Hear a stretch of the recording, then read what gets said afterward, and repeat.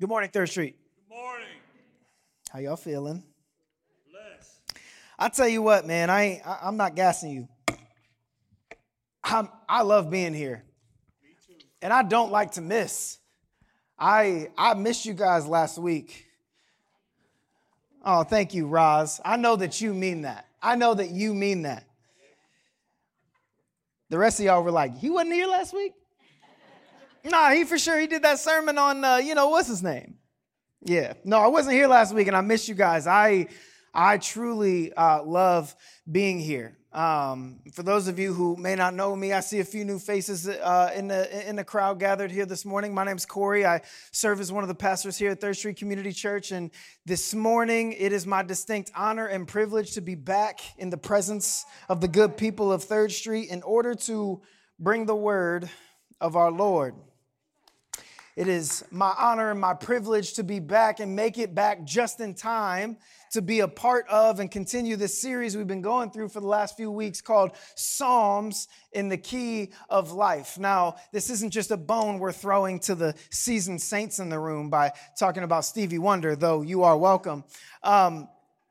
This is a series that we've been diving into. If you aren't familiar, let me preface this way. If you aren't familiar, this is based off of an album, one of the greatest albums of all time, in my objective and most objective people's opinions, called Songs in the Key of Life by Stevie Wonder. This is his compilation album of his own life experiences put into song form the way that he would want them to be put, the way that he would want them to be told, the way that he wanted them to be released. And I think similarly so, the book of Psalms is the people of Israel's real life experiences, right? The raw, the real, the direct feelings and experiences of the people of Israel, of the people of the family of God, as our Lord would want them told. And so this morning, we continue that trend, obviously, in the book of Psalms.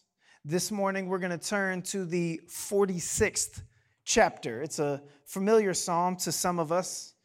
It's been pretty famously recited, though I think that it's always good to revisit the classics. This is Psalm 46. If you haven't already, I encourage you to turn in your Bibles and meet me there. And for the rest of us, it'll be up here on the screen. This is Psalm chapter 46. We're going to go ahead and read the whole thing, starting in verse 1. The psalmist writes it this way: God is our refuge and strength, a helper who is always found in times of trouble. Therefore, we will not be afraid. Though the earth trembles and the mountains topple into the depths of the sea, though its waters roar and foams and the mountains quake with its turmoil. Selah. There is a river. Its streams delight the city of God, the holy dwelling place of the Most High. God is within her.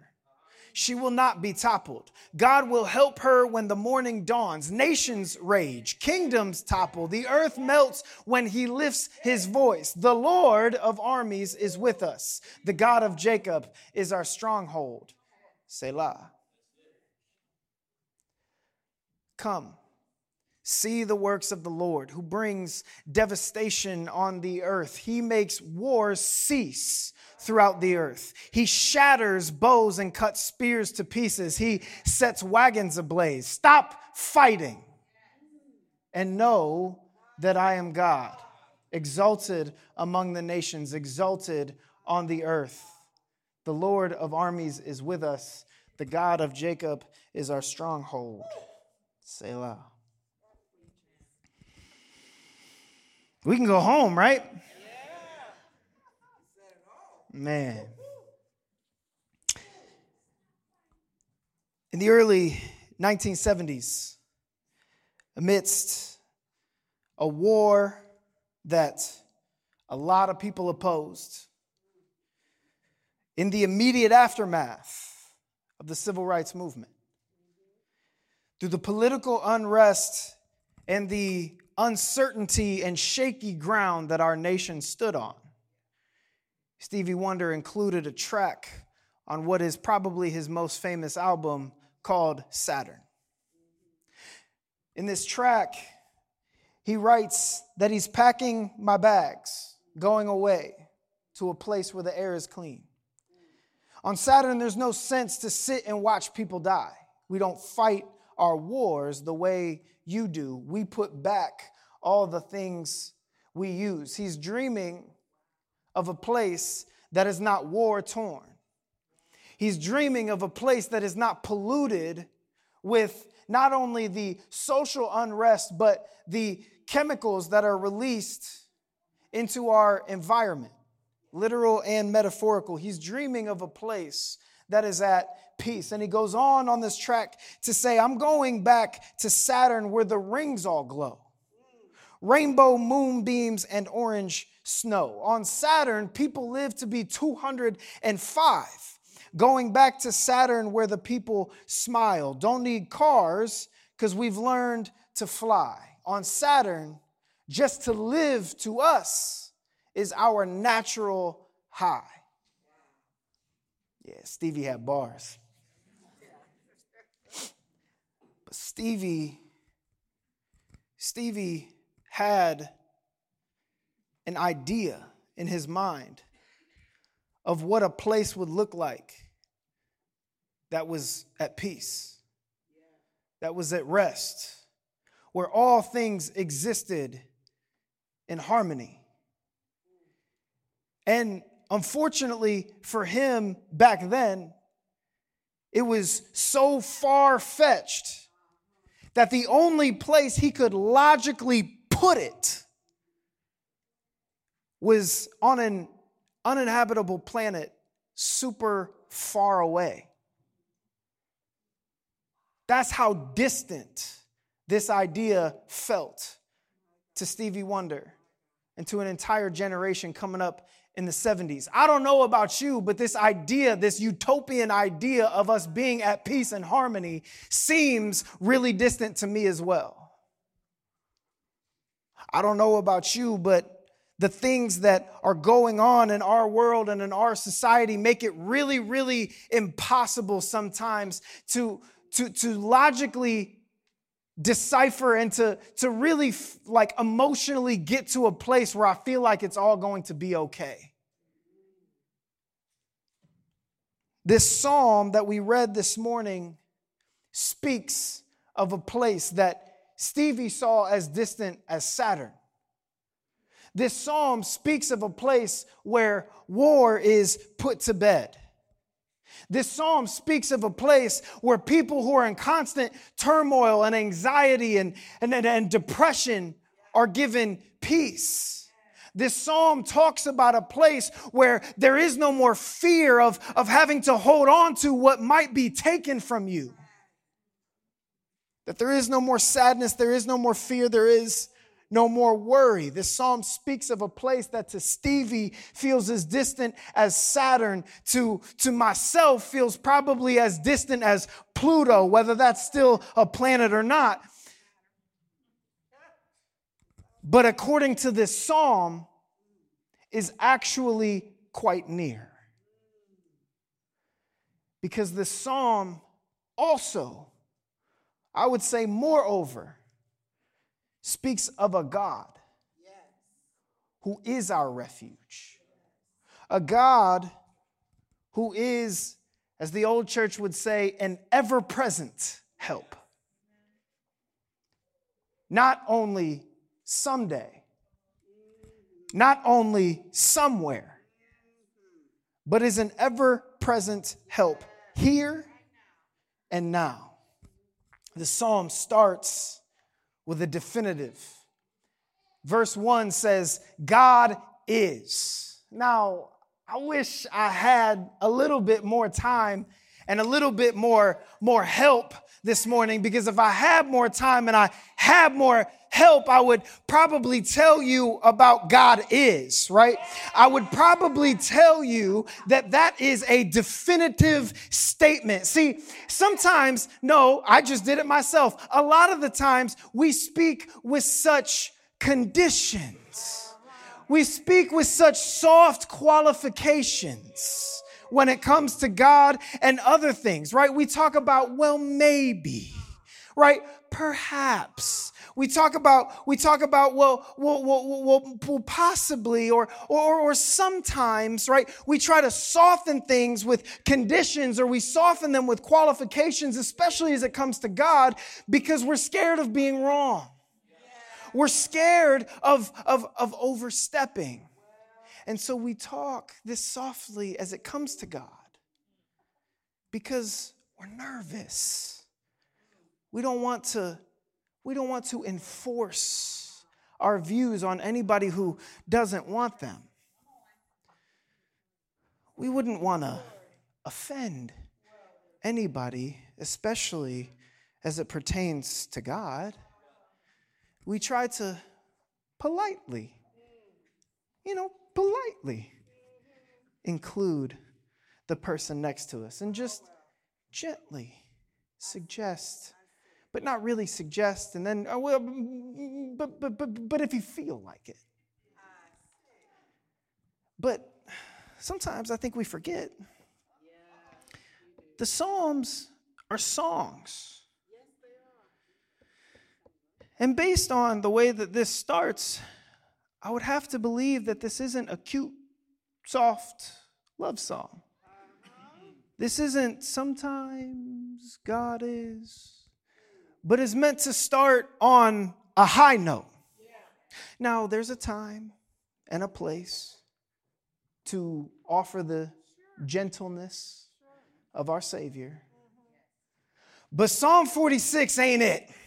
Psalm 46 starts with a definitive. Psalm 46 says God is. God already was. God will continue to be. God doesn't have to qualify himself because God doesn't change. God is. In the midst of the circumstance that are threatening you, in the midst of all that is causing you to be fearful or unsure, there is a definitive statement made right from the jump that says God is. God isn't meant to be sung softly. God isn't meant to be thought of gently. God is meant to assert himself right into the middle of your fear, right into the middle of your circumstance. And to those things, he says, I am.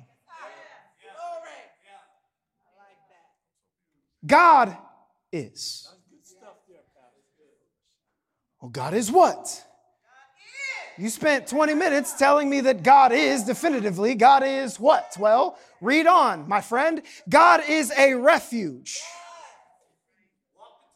God is, in other words, a place and offers a condition of safety, of belonging, beyond the reach of the enemy, beyond the strategy of the devil, beyond the dangers of this world. God is a refuge that ought to be relied on in times of anxiety and fear. God, the text says, is also our strength. I don't know about you. Maybe you guys are more saved and sanctified than I am. But for me, in my household, sometimes I feel weak. Sometimes I'm not talking about funny. I'm talking about tired. I'm talking about not having the ability to stand up to what's going on. I'm talking about waking up sometimes and slowly opening my eyes to see how I feel and what kind of day I'm about to have. I'm talking about being weighed down by the struggles that are offered to me Sunday, Monday, Tuesday, all the time on Wednesday, Thursday, even on Friday and Saturday. I'm talking about a really, really weak moment where God says, I am your strength. Amen. When you can't get up in the morning, God is. when you're too stressed to even face it, God is.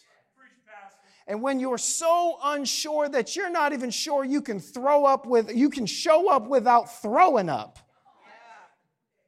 God is. It says God is a helper. Thank God He's a helper. How many years of watching LeBron James have we just sat back and thought, if only he had some help? If only there was literally anyone else that could make a shot. And I'm not here to preach the gospel of Anthony Davis this morning, but thank God my man finally has some help every other game. Temper expectations. Temper expectations. Temper expectations. God is a help. He's not just the coach that stands on the sidelines with his hands in his pockets and is like, hey, over there, right? God is in it. God is right next to you. God will use you. God will help you. God will see you through. He is a help when we need it. And what I love the most about this text is that it offers an answer to any qualification we could slap on it. Well, sometimes, right? Well, when the weather's nice, right? Or when it's not too hot or too cold in the gym.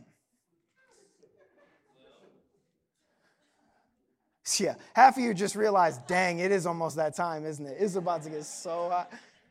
Stop. The text says he is always. Church, when is he found? Always found in times of trouble. Not just when you've been real good and you say your prayers is he found. Not just when you clean yourself up and make yourself presentable first is he found. Not just once you've paid your dues and now you're allowed to softly, quietly re-enter is he found. He is always found right here, right now in your present condition. God is. And you might be thinking to yourself, well, it's easy for this psalmist to say. Easy for them to say. They're not having to deal with what I'm having to deal with. Don't you know, Pastor, it's 2023. Our troubles are new. My generation has had it way harder than the past generations. Don't worry, I'm not going to be an old curmudgeon this morning. I just want to offer perhaps a little bit of context that will allow you to understand the depth of God is, because for the people who were writing this, for the psalmist, for the people of Israel in this time when this psalm was written, there was doom on every side.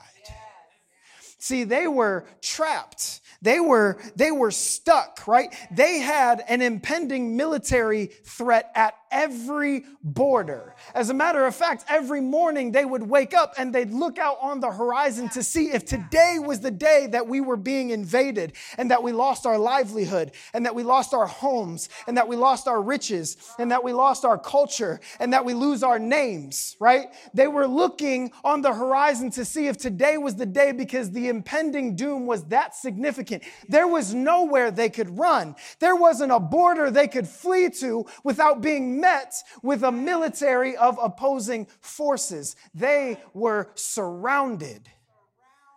You want to talk about circling your own room. You want to talk about feeling trapped. You want to talk about feeling like the walls are closing in. And yet in the middle of this psalm, in the middle of this situation, the truth of God that they cling to is that God is. Isn't it amazing and beautiful, and what an act of faith that their theology, that what they believe about God wasn't shaken even by the fact that at any day they could lose it all. Easy for them to say though, right? And then the text includes three different occasions, says Selah, which just means pause, peace. Y'all got too excited to hear me say pause. Stop it. It means stop right here. It means peace. It means reflect. Yes. And so we will obey the text here. We'll stop. And we'll reflect, what's the impending threat that is causing fear and anxiety in your life? What is the stressor in your life that is giving you a sense of impending doom? What is it that is pressing on you so significantly right now that your neighbor might not even know about, but you feel it so strongly that you wake up with a stomach ache or a headache every morning? My God. What is causing fear and anxiety in your life? I have to say that I know there's more than a few of you who are experiencing this in real time right now. I know others of you are saying, oh, here he goes, right? He's going to be up there being all spooky, prophesying like the rest of them. No, listen to me. This isn't about being spooky. This is actually just basic statistics. You know that a study was done that showed that in the United States, nearly 30% of people experience regular sadness daily. You know, that's almost a third of us. And there's just enough folks in here for me to stand on good ground while I say that more than a few of us in here are experiencing sadness daily, regularly. And that's just those of us who are sad. I didn't even touch on those of you who are so mad at the person next to you. I didn't even touch on those of you who are so stressed out by what's happening at work or in your home. I didn't even talk about those of you who are holding on to grudges so significantly that it might radically change your family's history. I didn't even talk to those of you who are under generational curses of oppression and poverty. I didn't even talk to those of you who are...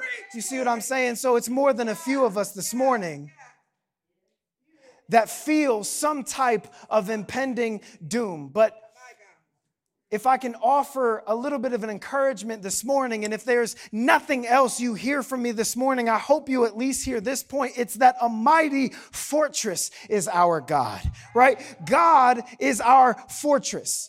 What we have added to ourselves by our own strength, by our own will, by our own desire, that can be taken from us and destroyed by the elements of this world. But what has been given to us by God, what has been established in us in God, can never be stripped from us. Keep walking that flow, Pastor. My God. It can't be taken. Yes, sir. It can't be touched. God is a fortress. God is our strength when we don't have it to face the day. When the kids yesterday was just enough to be too much. God is our strength. And while he may not do your laundry physically, he is your help. Yes, he is. Always in times of need. The psalmist says, there is a river. I love this. It says, there is a river. See, this is how we know that now we're talking about God's kingdom and we're not talking about Jerusalem, right? Because Jerusalem didn't have no river.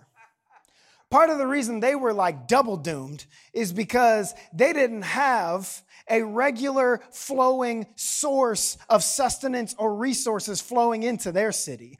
See, back then, cities were really tough to conquer if they had a river flowing through it because they had sustenance and resources right there in the city. Jerusalem didn't have that. Talking about landlocked, talking about middle of the desert, talking about they in trouble, right?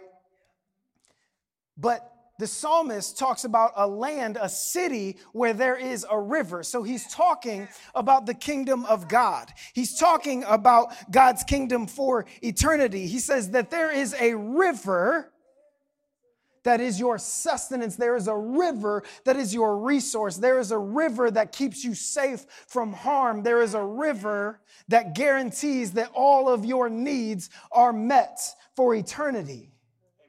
A kingdom we are all invited into where our needs are more than met. They're actually overflowing. Glory. And for the psalmist to write to the people of Israel, this is a vision of hope, that even though doom is on our horizon, that even though any moment we may be conquered and plundered and lose it all, there is someday a hope for us that we won't have to live in fear someday. But church, the good news for us as we sit here this morning is that we live in light of a new covenant. We live in light of a new promise. There is a river that is not only for us eternally, but might I submit to you this morning, there is a river flowing to you, through you, and for you this morning. In John chapter 3, there's this man that comes to Jesus in the middle of the night, and he's looking for answers. He's a religious man. He's a righteous man. He's a man who is well-versed in the law. And he's so well-versed in the law that most in his community look at him as the know-it-all. Most in his community look at him as the man who has the answers. He's a man in his community who's looked to make the decisions when there is a question involved about the law. He is very well-versed, and yet he comes to Jesus because though he is so well versed in the law, though he knows the things of God, though he knows things about God, he recognizes that he still needs some answers. And what Jesus offers this man is that he must be, and it's an invitation to be, born, Jesus says, of water. He says there is a water that cleanses you. I know you are well versed in the religious ceremonies, Nicodemus. I know that you know what it takes for a priest to be cleansed, but there is a water that I'm here to offer to all people that cleanses. I know that you are so well versed in the law that you hold people to such a high standard that you expect them to modify their behaviors to fit the knowledge that you possess. But I'm here to tell you that there is a water that transforms and renews hearts and spirits.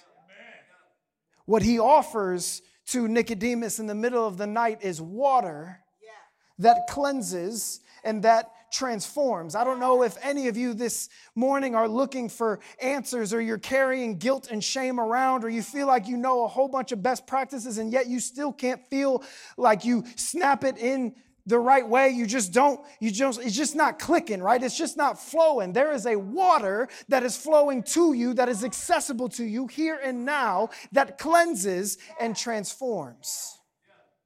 You turn the page to John chapter 4, and what you see in the middle of the day. You see it in the middle of the night. Now flip the script to the middle of the day. Somebody who's so ashamed to be around the public that they go to Jesus in the middle of the night. And now we're turning the page to somebody who's so ashamed to be around her community that she goes to the well in the middle of the day. She goes to the well in the middle of the day to collect a little bit of water. See, she's thirsty, right? She's looking for a drink. But at the well on this day, though she successfully avoided her entire community because she's been through some things and they've been judging her for some things. And I know we at Third Street would never hold people's sins against them type things, but they looked at her some type of way. And so she goes to the well just looking for a drink in order to avoid scrutiny. And what she meets is Jesus. What Jesus offers to her, he says, young lady, if you only knew who it was that you were speaking to, you would ask me for a drink. What he offers her is a water that quenches her thirst. But he says that this water is a little different. It's like a spring eternal. Jesus calls it a living water. He says this living water guarantees that you will never thirst again.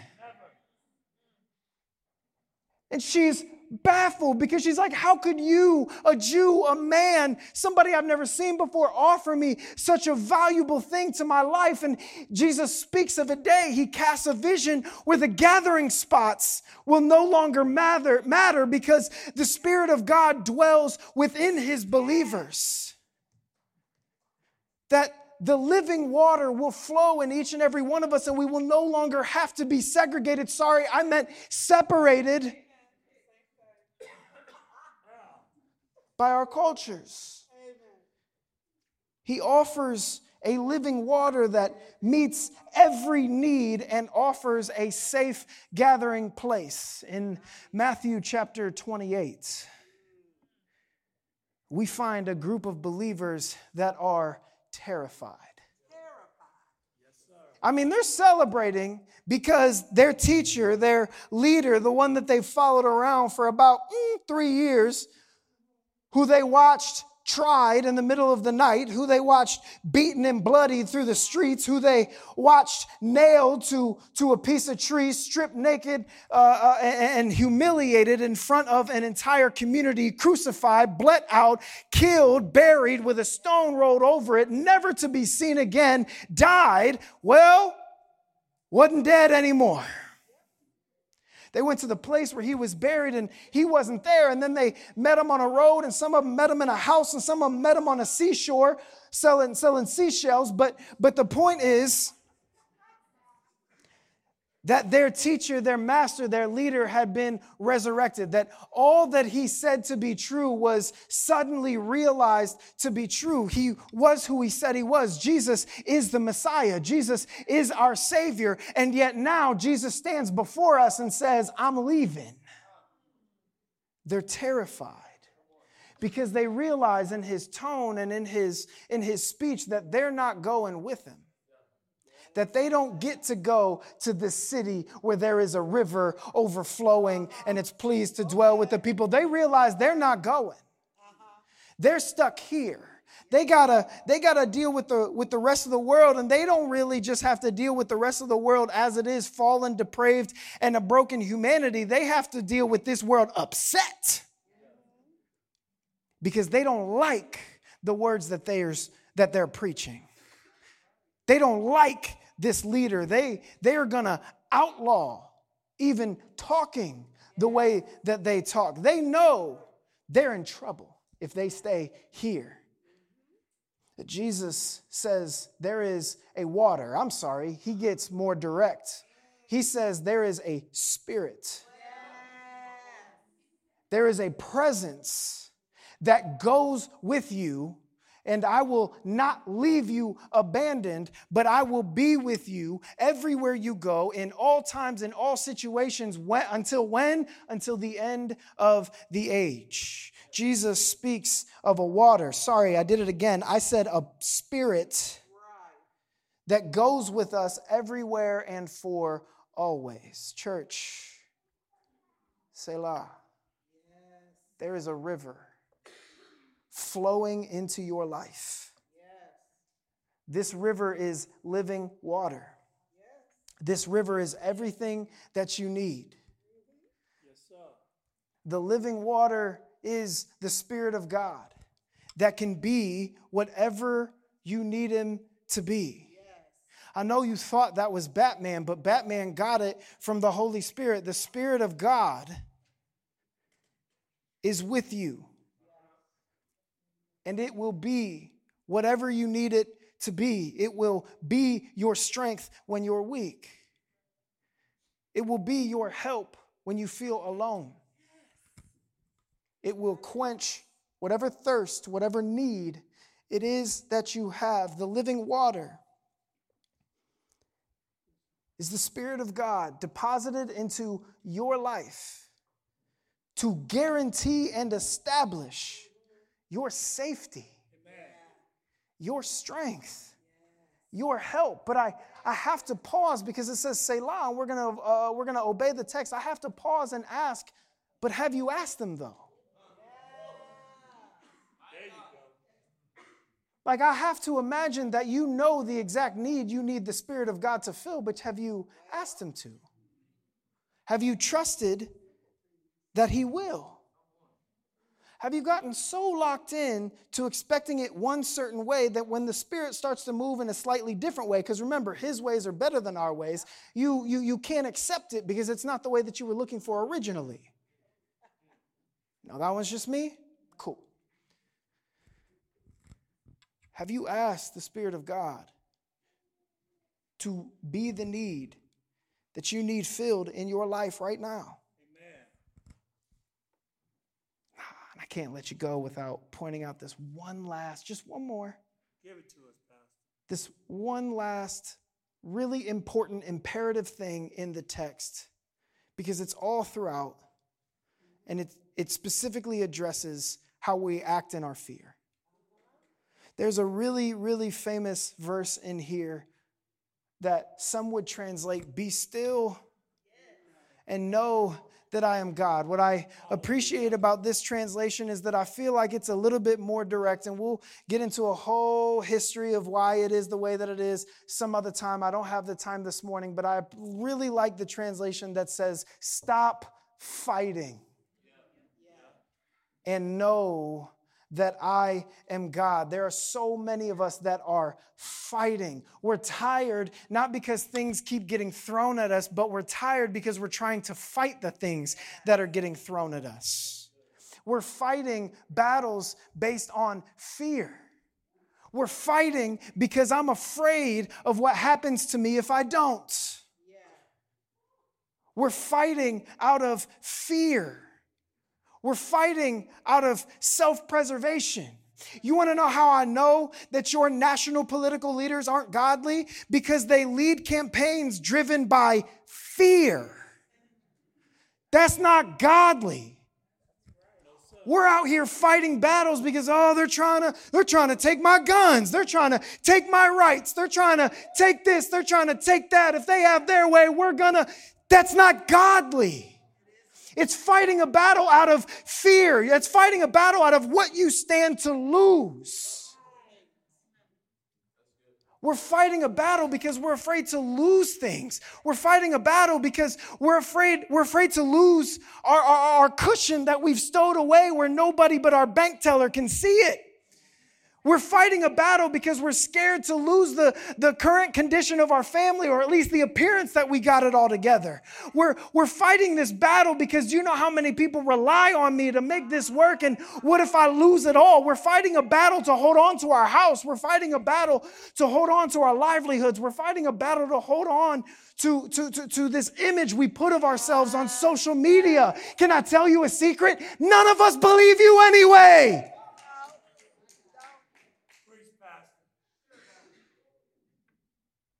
We're fighting this battle out of fear because we feel like we got something to prove. We're fighting this battle because we feel like we got this chip on our shoulder that was handed to us from childhood or wherever. And we feel like we got to puff our chests. We feel like we got to posture. We feel like we got to show them, right? We want to use the haters as fuel. Can I tell you another secret? Using the haters as fuel is allowing toxicity into your heart. That's not real. That's what athletes say about motivation when they're just really, really upset that you don't like them. I know. That's not real.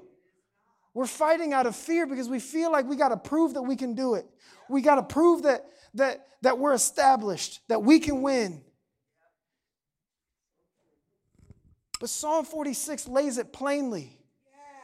Psalmist, under the inspiration of the Holy Spirit that flows in you, it flows in me, it's accessible to all of us, says, stop fighting. Stop fighting these battles based on fear. Hallelujah.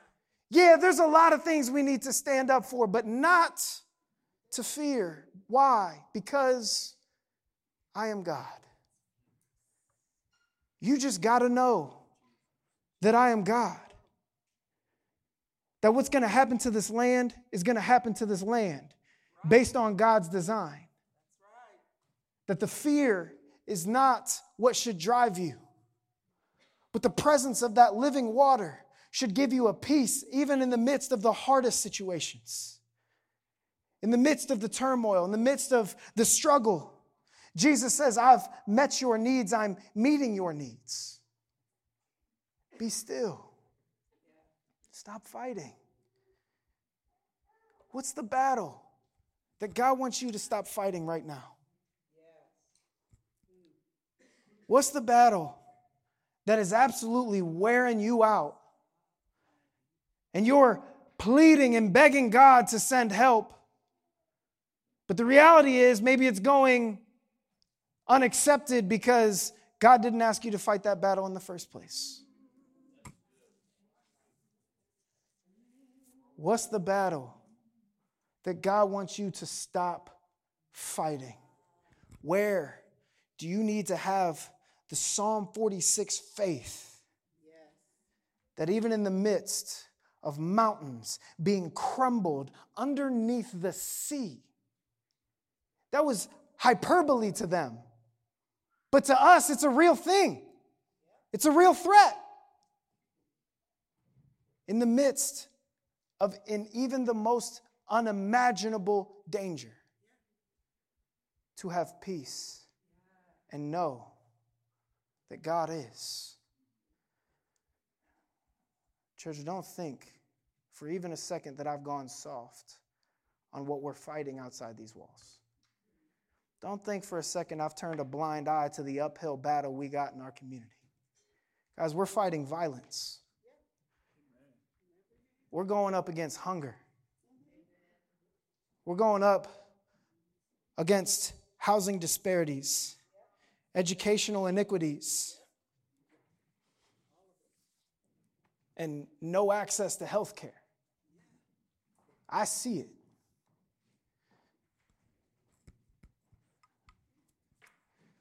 What I don't see necessarily, but that only you know, is the threat that's in your personal lives.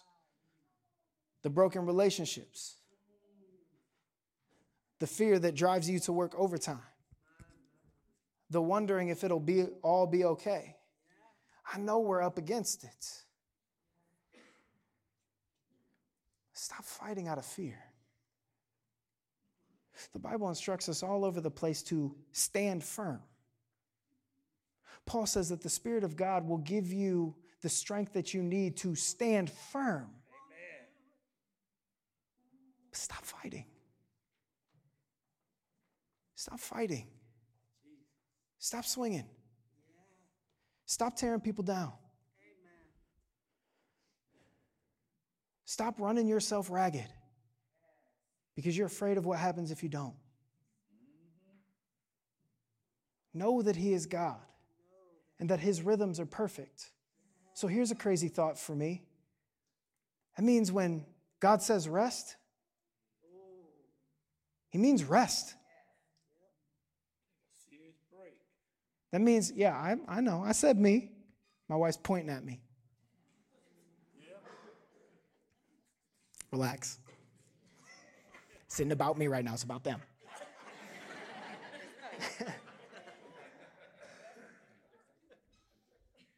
That means when even in the face of death, there is peace and rejoicing, let there be peace and rejoicing.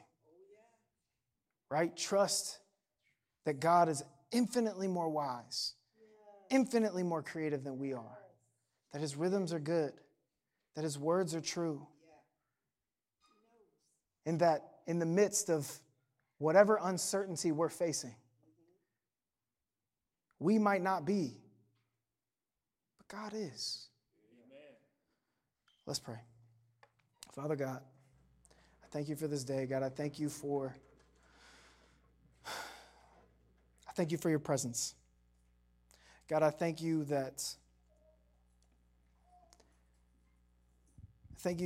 You are with us everywhere in all times until the end of time.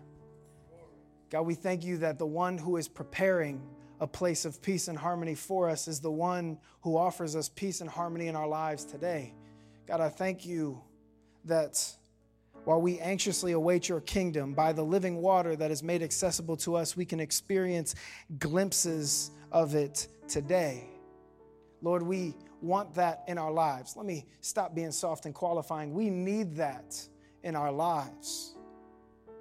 Lord, we pray that You would give us the faith through Your Holy Spirit that we need to trust the living water You have flowing in and through us. God, I pray that we would have the faith to say, though I might not have the strength, You do.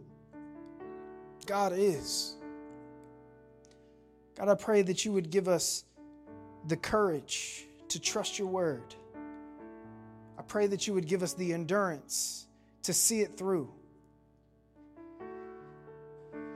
Lord, I pray that you would give us the perspective to recognize the way that your Spirit is coming through and to celebrate and acknowledge what you're already doing. Lord, I pray that you would forgive us for the things that we've held in favor of your living water. I pray that you would forgive the ways that we've turned to something else, and that in place of what we've been holding on to, you would allow us to receive grace for those around us who are doing the exact same thing. God, I pray that you would give us the confidence to follow you into eternity as you lead us not into temptation, but deliver us from evil. It's in Jesus' name we pray. All who believe say, bless up.